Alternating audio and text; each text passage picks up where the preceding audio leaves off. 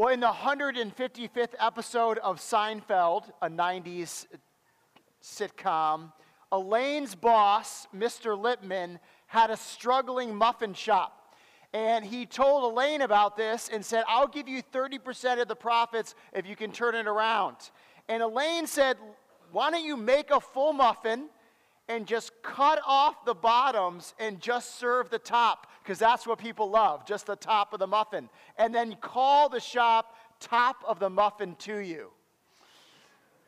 Well, it went well, but the problem was they couldn't find anyone to eat the bottom of the muffins. And Elaine says, well, we'll just give it to the homeless shelter, right? And when they give it to the homeless shelter, the people at the homeless shelter are like, who do you think we are, right?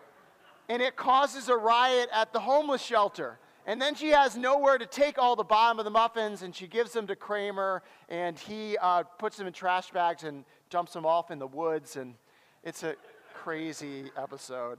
You know what makes Seinfeld, so awkwardly funny, I think, is because the characters in that show, they break the social norms.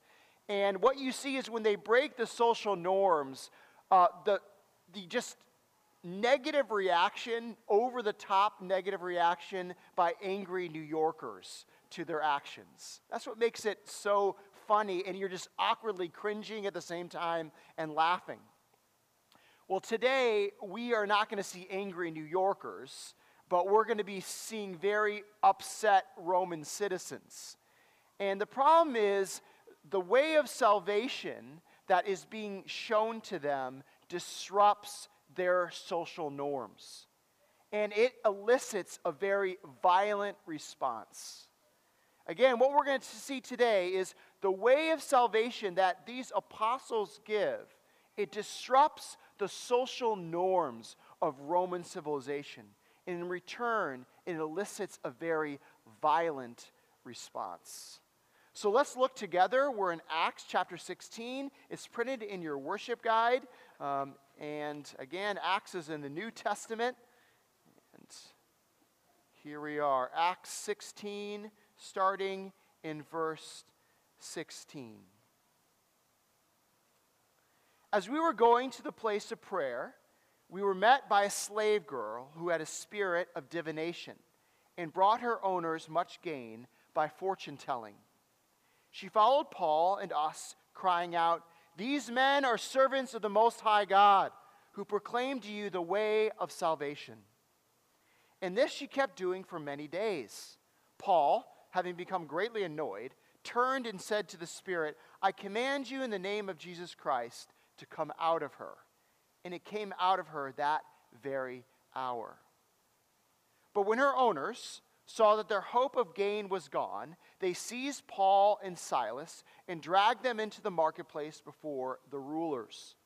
And when they had brought them to the magistrates, they said, "These men are Jews, and they are disturbing our city.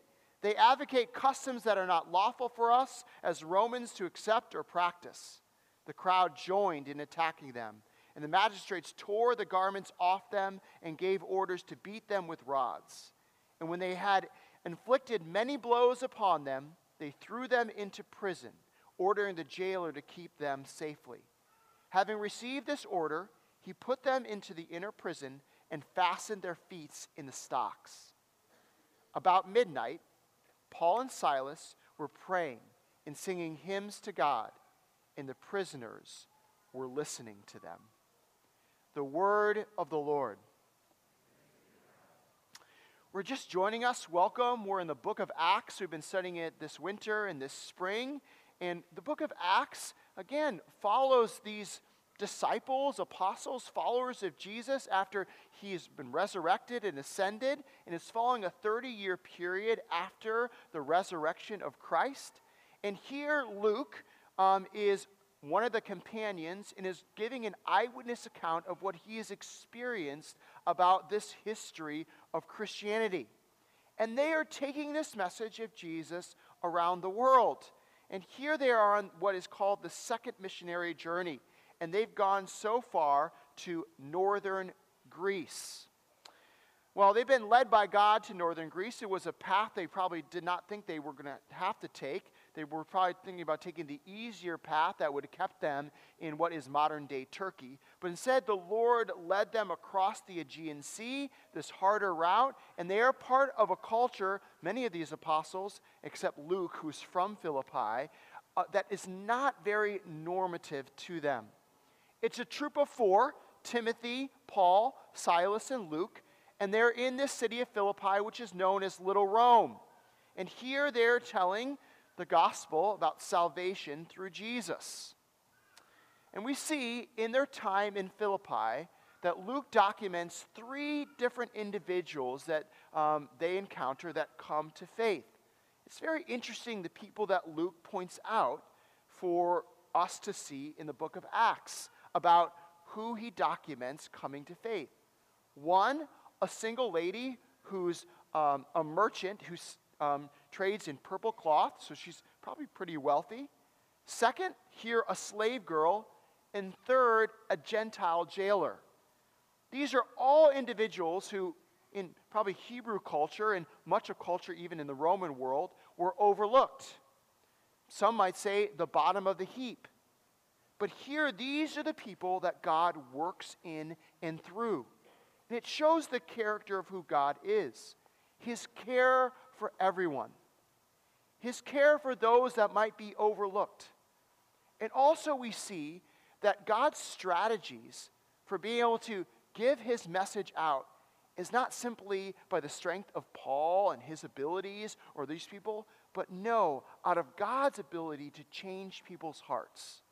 So that there can be no glory to these apostles, but glory to what God is doing and leading them to these types of people. You see specifically with this character, this young lady who is a slave, God is after the weak and the vulnerable. And he wants to free them. And you see that this system, this Roman world, has been using people for others' gain, to benefit a kingdom in a world, in a system that might not be advantageous to, again, these types of people. And you see that this Roman world has a warped view of what real salvation is, what it means to be safe and secure. We're going to see as this girl talks about the way of salvation, what way do we fall when it comes to what is salvation? Is it the apostles' message and what they communicate? Is that the way of salvation? Or is the way of salvation the Roman social norms? Which way do we fall? Well, we see that the apostles have spent a week in Philippi, and they are going back to the place that they were the week before on the Sabbath, to this place of prayer where they met Lydia. And you see in going back to this place, they meet this young girl who has the spirit of, literally in the Greek, a spirit of a python. See, in this Roman world, in classical mythology, the snake was a symbol, a guard of the temple of Apollo. And the snake in Roman culture would inspire female devotees with clairvoyance, to tell the future or to speak deep mysteries. And these young ladies would be outside of the temple speaking in these kind of ways. And this is one of these young ladies. We see this is quite a change from what we saw before. Last week we had Lydia, who dealt in expensive clothes, who was free, who had her own household and her own home. And now we are seeing a girl that is a slave, being used by owners for this spiritual oppression that she has. For us in the modern world, a story like this might seem a little weird. If we encountered someone like this, we might think they have some sort of psychological disorder. They're screeching out in, as it says in the Greek, crying out it's even more harsh than that in the Greek, that we might say this person has a problem.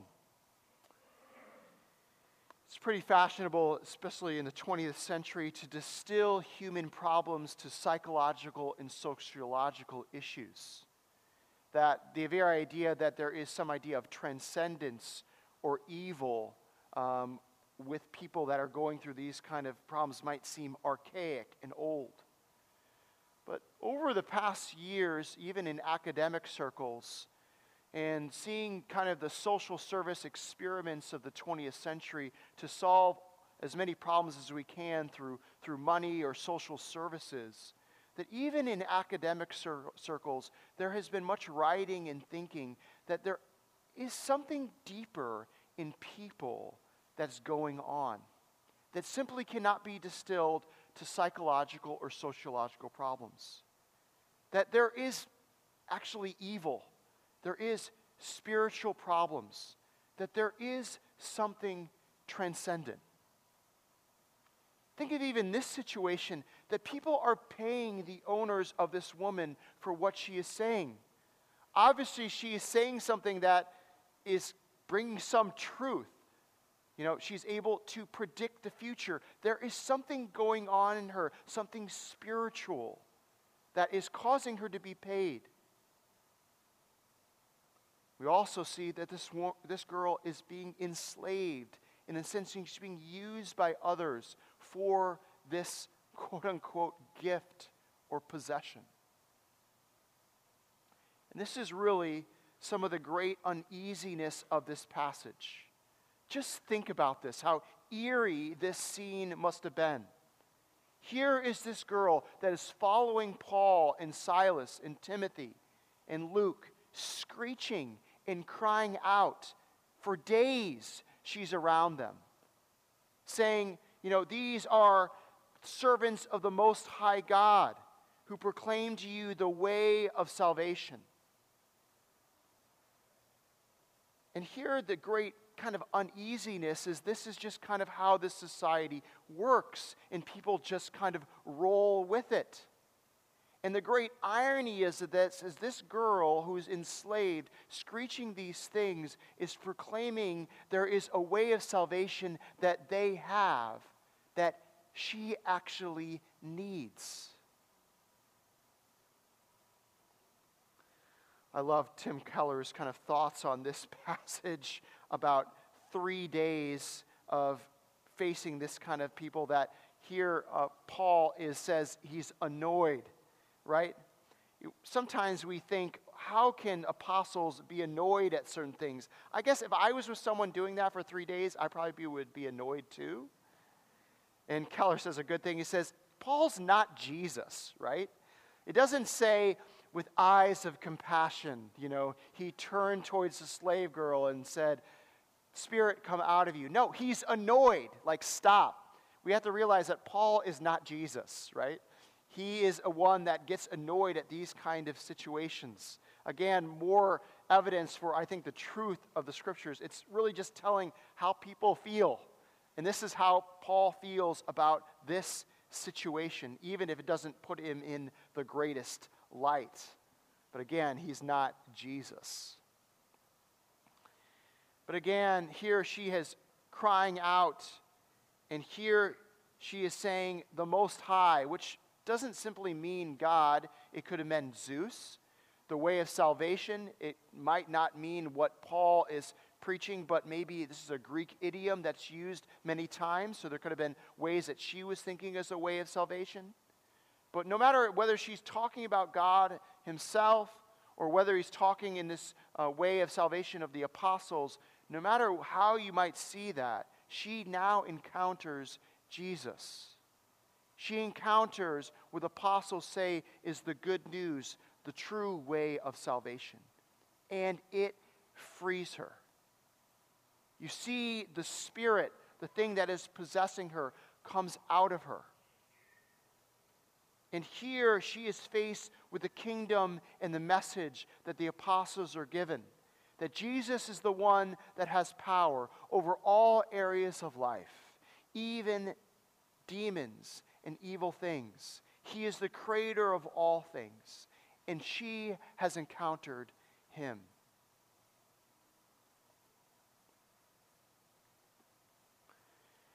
You know, when we use the word salvation, it is very loaded language in our culture because it's so tied to religion.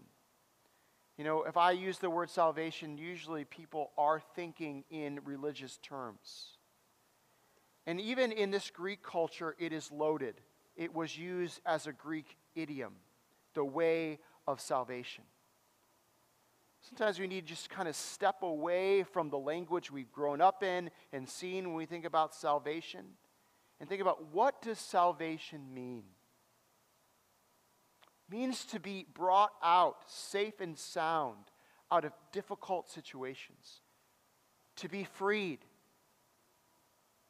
And here, this young girl who has this evil spirit in her, whose society just goes with this practice that you can be enslaved and be used for money in this place, she is now saved. She is brought out of this, out of a difficult situation. The thing is, was that salvation for them? We're going to see later in the passage, this is not what true safety and security is in keeping a society in order. It does ask a question of us. What is salvation in our current age? What is salvation for you? Is salvation that I would live a life that feels good, makes me happy, as long as I don't harm anyone else? That salvation is just living a life towards my own self-expression or what I feel? That is what real salvation is in our age. Think of how foreign and weird this message of the gospel and this message of salvation would have been to the Roman world. That here the apostles say, in the name of Jesus is salvation. In the name of Jesus is forgiveness of sins. That salvation isn't Roman power. It's not sexual freedom. It's not monetary freedom. It's not being able to predict the future. No, salvation is found in Jesus Christ, in what he has done on the cross, in his death and resurrection. That would have been a weird message for Philippi. Is it really that far from today that when we would proclaim the message of salvation comes through Jesus? How weird would some people in our society say if we went to the tent cities in San Francisco or to Portland or to Seattle, into these places where people are in drug-induced comas and in hazes, that if we said there is salvation from these situations that comes from the Lord.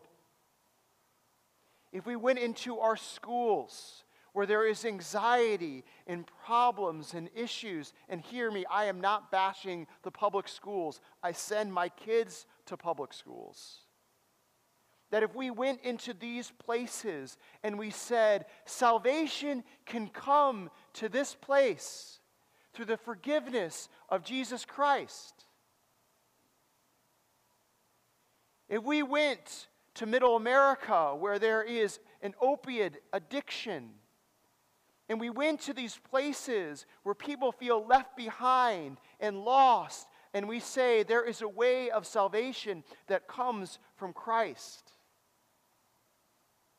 Many in our society, a majority of society, say you are being simplistic. You are being weird. There is no way.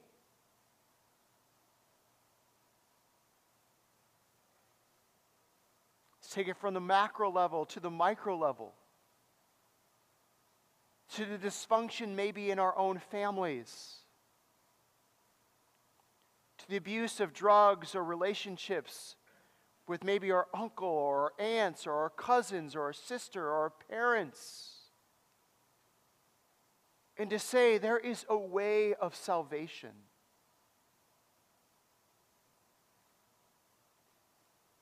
What is our way of salvation? Some of us might not be too far from this girl, stuck in slavery, saying money will rescue me. If I'm finally in this relationship, I will be saved.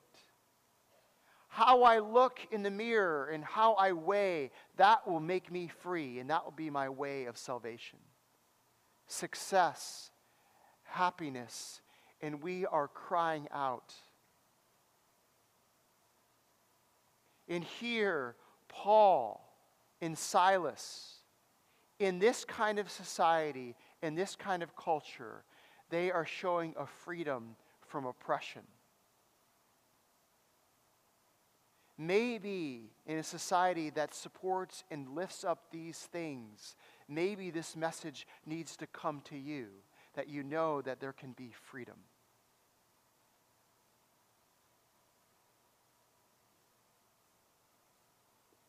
You might say, well, I'm good, I'm fine.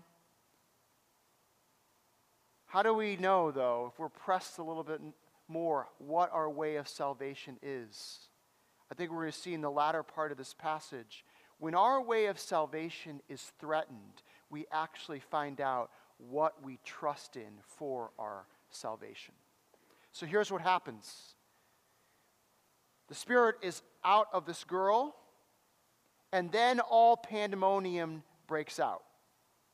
It says here, the hope of gain, it's actually using the same Greek word for the Spirit coming out of this girl, has left these owners. You see where their salvation lies. It's in using money for this girl. And you see that their hope is taken out just in the way the Spirit has been taken out of this girl. Their money and their livelihood has been threatened. And now they are riled up.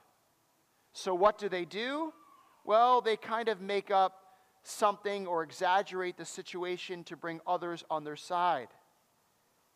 They say, look, here are Jews. They're bringing up the cultural divisions between Jews and Gentiles.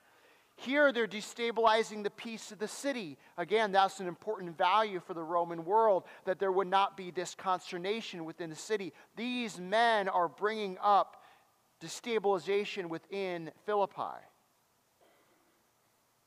And they're saying that their customs, their way of life of enslaving someone to share these things, they're saying this is the way to go. This is what brings peace to our city, even if it is spiritual possession and oppression.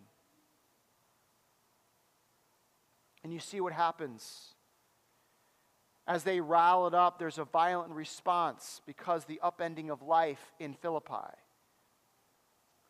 It's probably Timothy and Luke, maybe because of their Gentile backgrounds, are not brought into this, but we see that Paul and Silas are stripped. They're flogged. This is one of 3 times that Paul mentions that he is flogged and beaten. They're put into jail, into a secure spot, so they might not continue to be a problem. And they're put into stocks, these wooden stocks that might have stretched them and been very, very painful. It's interesting that the kind of response that Rome has is not far from the response that when Jesus had when he also did the same kind of things in his ministry. Luke mentions that Jesus, when he freed a spirit from a man and sent it into the pigs, the spirits went into the pigs went off into the sea. And the people of the town, they did not think, oh, amazing, this man has been freed and no longer demon-possessed. They are very, very upset that the pigs are gone, and they kick Jesus out of town. John Stott did a good job of pointing out that Luke constantly points out in both Luke and in Acts that the material concerns of people distort their perception of what is good. And that is what's happening here. This passage should shock us with a disproportionate response that Rome has to what is happening in this situation. Here the apostles are, trying to remain as low-key as possible as they're in this society where they go ahead and just find this girl just cries out and screams out as oppressed. They're trying not to make a big scene, going to their own places away from the city to share the gospel, but after enough of being annoyed, they cast the demon out, and then because they change the culture of what Rome wants, people get incredibly upset. I mean, who responds this way? Who would get so upset about that? Manipulating, lying, violence, anger, because something does not go their way. I think when you have teenagers, you realize what happens, how people respond when things don't go their way. I don't know if you ever tried to take a cell phone away from a teenager, but usually it can sometimes be an angry response. Not saying to my girls that do that. I'm not pointing at Morgan or anything like that. She's fine with it. But maybe you find that in your household, TV privileges or computer privileges. You realize what salvation is for your kids at times. Surely we don't act that way when things get taken away from us. Someone challenges your position at work. Or maybe your money is threatened in some way. See, our reactions to things being taken might reveal what our hope is and what our salvation is. I hope there's pushback. Maybe there's pushback from Morgan. Morgan doesn't do this, but don't make me feel guilty for my reactions. Right? The injustice of my parents taking my phone. You don't realize the injustice that my parents give against me. Or the injustice of a position at work. You don't know what it's like to consistently be passed over. Or maybe a financial thing that has gone wrong. A neighbor has done something or whatever it might be. The injustice you might have faced in that situation. Hear me. I am not arguing that sometimes things in life are unjust. I'm just wondering if our reaction to situations might show where our salvation is.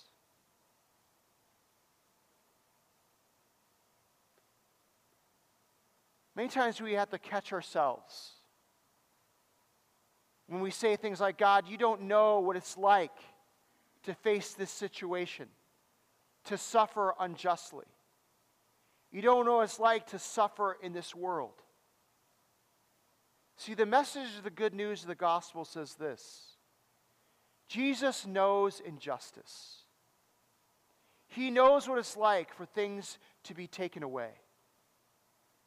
He knows what it's like to come into a world and society that thinks they're doing it the right way. And then when he tries to reorder the world, that this is the way to really love people. This is the way to care for the poor and the oppressed. This is the way to break systems of oppression, of how people respond when he is trying to bring justice and love and grace into the world. And what is his response when they crucify him? Father, forgive them. Father, I trust in you that you are bringing justice out of this situation. Lord, I will still love them even if they treat me this way.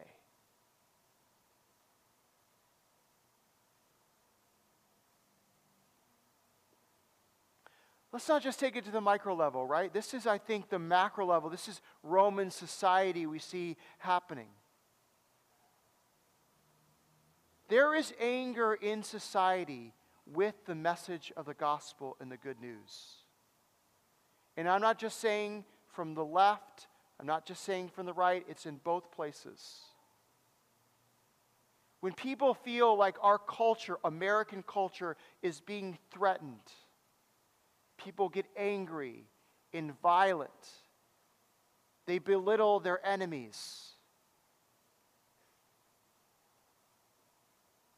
And here we might wonder if the way of salvation for people that feel that way is not in the name of Jesus, but instead in the flag or our nation.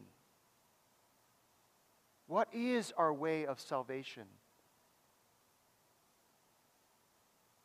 Or the violent response that people have when maybe their self-expression is challenged.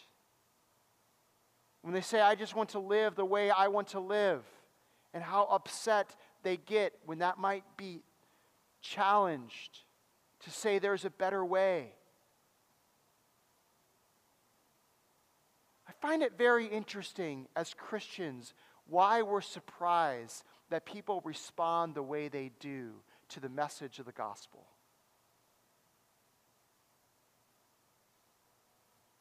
It upends the social norms. But it's a message that truly frees people from oppression and slavery and sin, from things that will not satisfy and be eternal.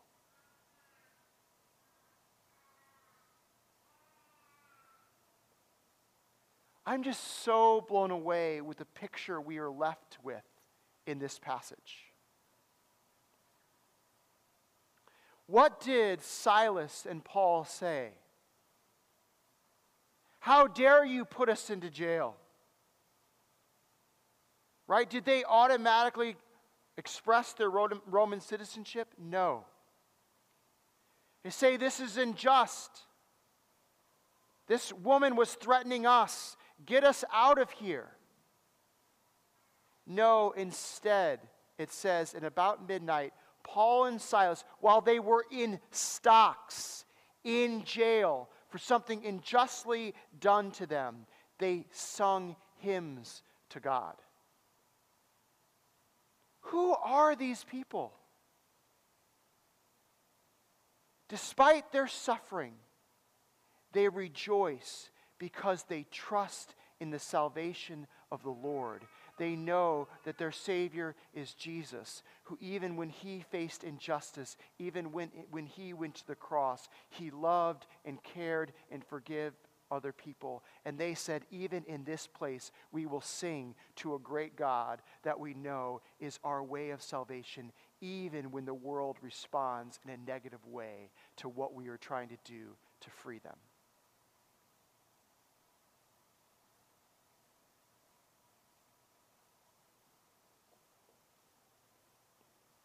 When you face suffering, is that your response? Lord, I trust in you. You are my refuge. You are my strength. You are protecting me. My citizenship is in you. Even if things are being threatened in my life, even if the culture might be against me, I trust in you, and I know I can respond in love.